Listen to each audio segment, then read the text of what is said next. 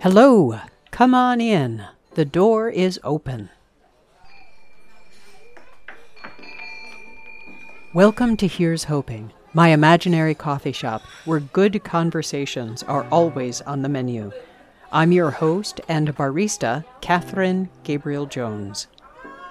If you're a regular at Here's Hoping, you've heard Dr. Jen Pratt talk about the Make-A-Wish organization and her own personal experience with hope. Today's menu features a small pearl of wisdom from Dr. Jen Pratt. Her response to my question, what metaphor best describes your experience of hope? Her response was brief. And what a powerful minute this turned out to be. Here's hoping.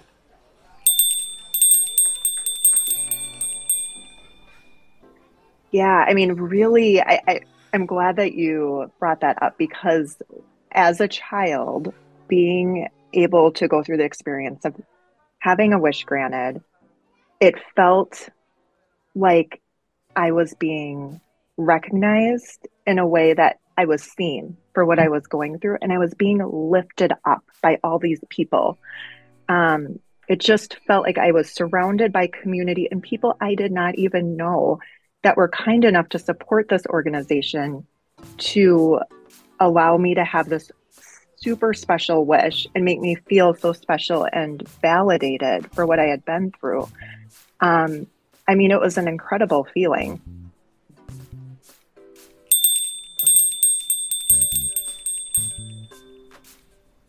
To feel like you're being recognized. To feel seen for what you are going through. Lifted up by a community of people, both those who are known to you and those who are unknown.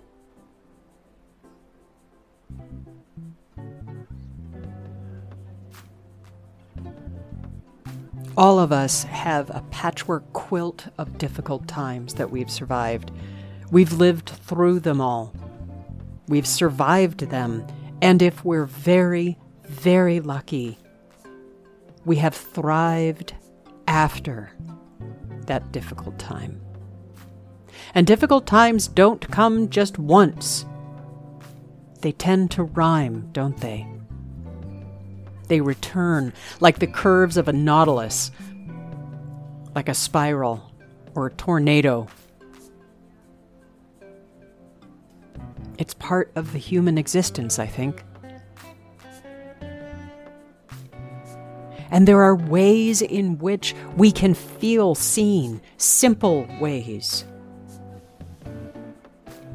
The organization Make-A-Wish does phenomenal and remarkable work.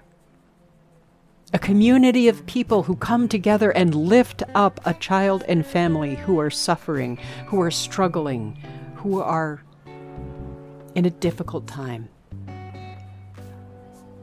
And there are also moments of remarkable kindness and compassion that can unfold in ways that we don't expect. Simple actions, a look, a nod.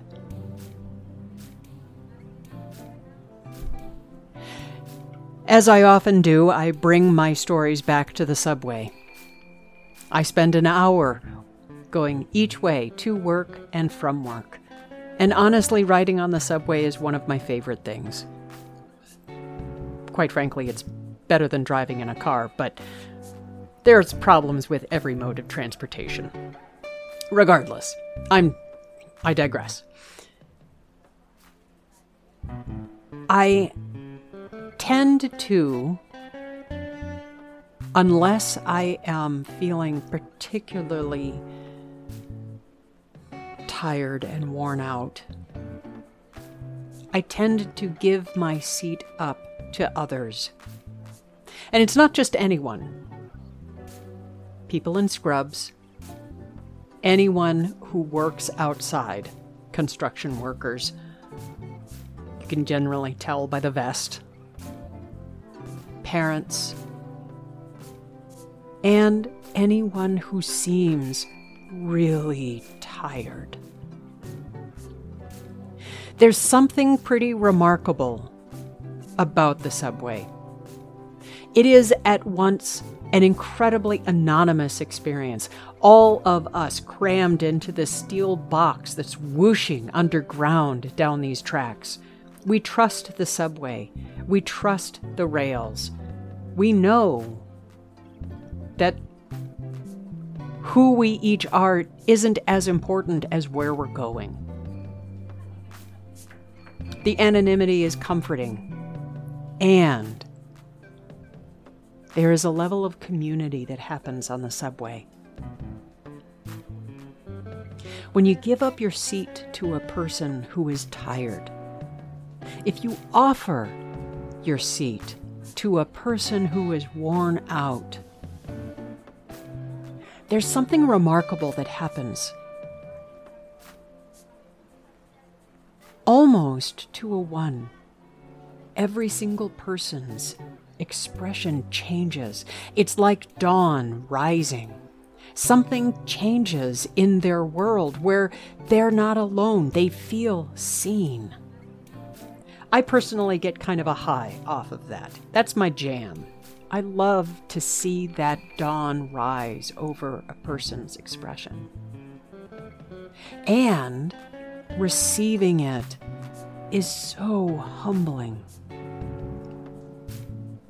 When my chronic pain flares up, when I'm having a particularly bad day, and it's a crowded train, there is something miraculous about that space between a stranger who does not know me, who looks at me and says, "Would you like my seat?" It lifts me up. It buoys me so that I can keep my head above water. It encourages me that I'm not alone, that I feel seen. And that's the thing. It doesn't take much to be seen.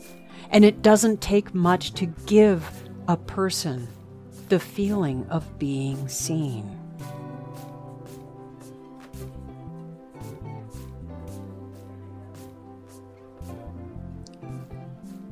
What's your metaphor?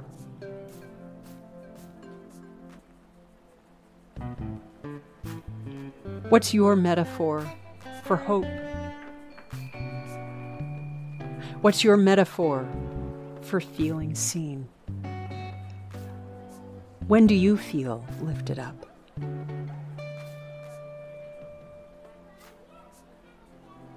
Here's hoping that you experience that.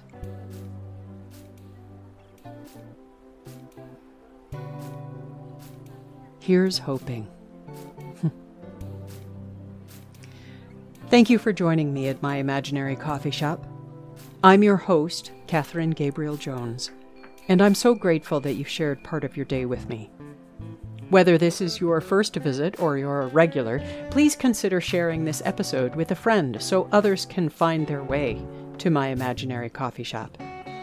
If you're interested in having a conversation with me in my imaginary coffee shop, you can send me an email at here'shopingpodcast@gmail.com or reach out to me on Facebook, Instagram, Twitter, or LinkedIn. I don't spend very much time on social media due to the nature of the world, but I do check it weekly. Music for Here's Hoping has been composed and produced by Reverend Dr. Seth D. Jones. Thank you, Seth. Original artwork for Here's Hoping has been created by Ty Sorex, with additional graphics created with Canva. And the quote today is an oldie, but such a goodie. It's not only from the Talmud, it's also from the Old Testament book of Micah. I keep coming back to it because, man, you don't have to look far to feel overwhelmed by the woe and sadness and just despair that's present in the world. Maybe that's the primary reason why I keep coming back to it.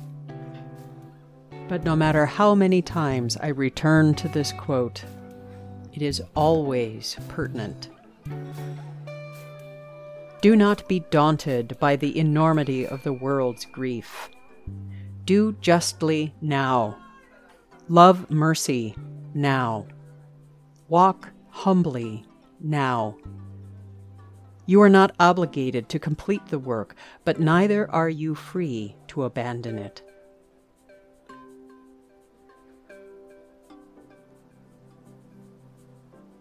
No matter where your road takes you, may you be surprised by something unexpectedly beautiful. Take care of yourself. Bye-bye.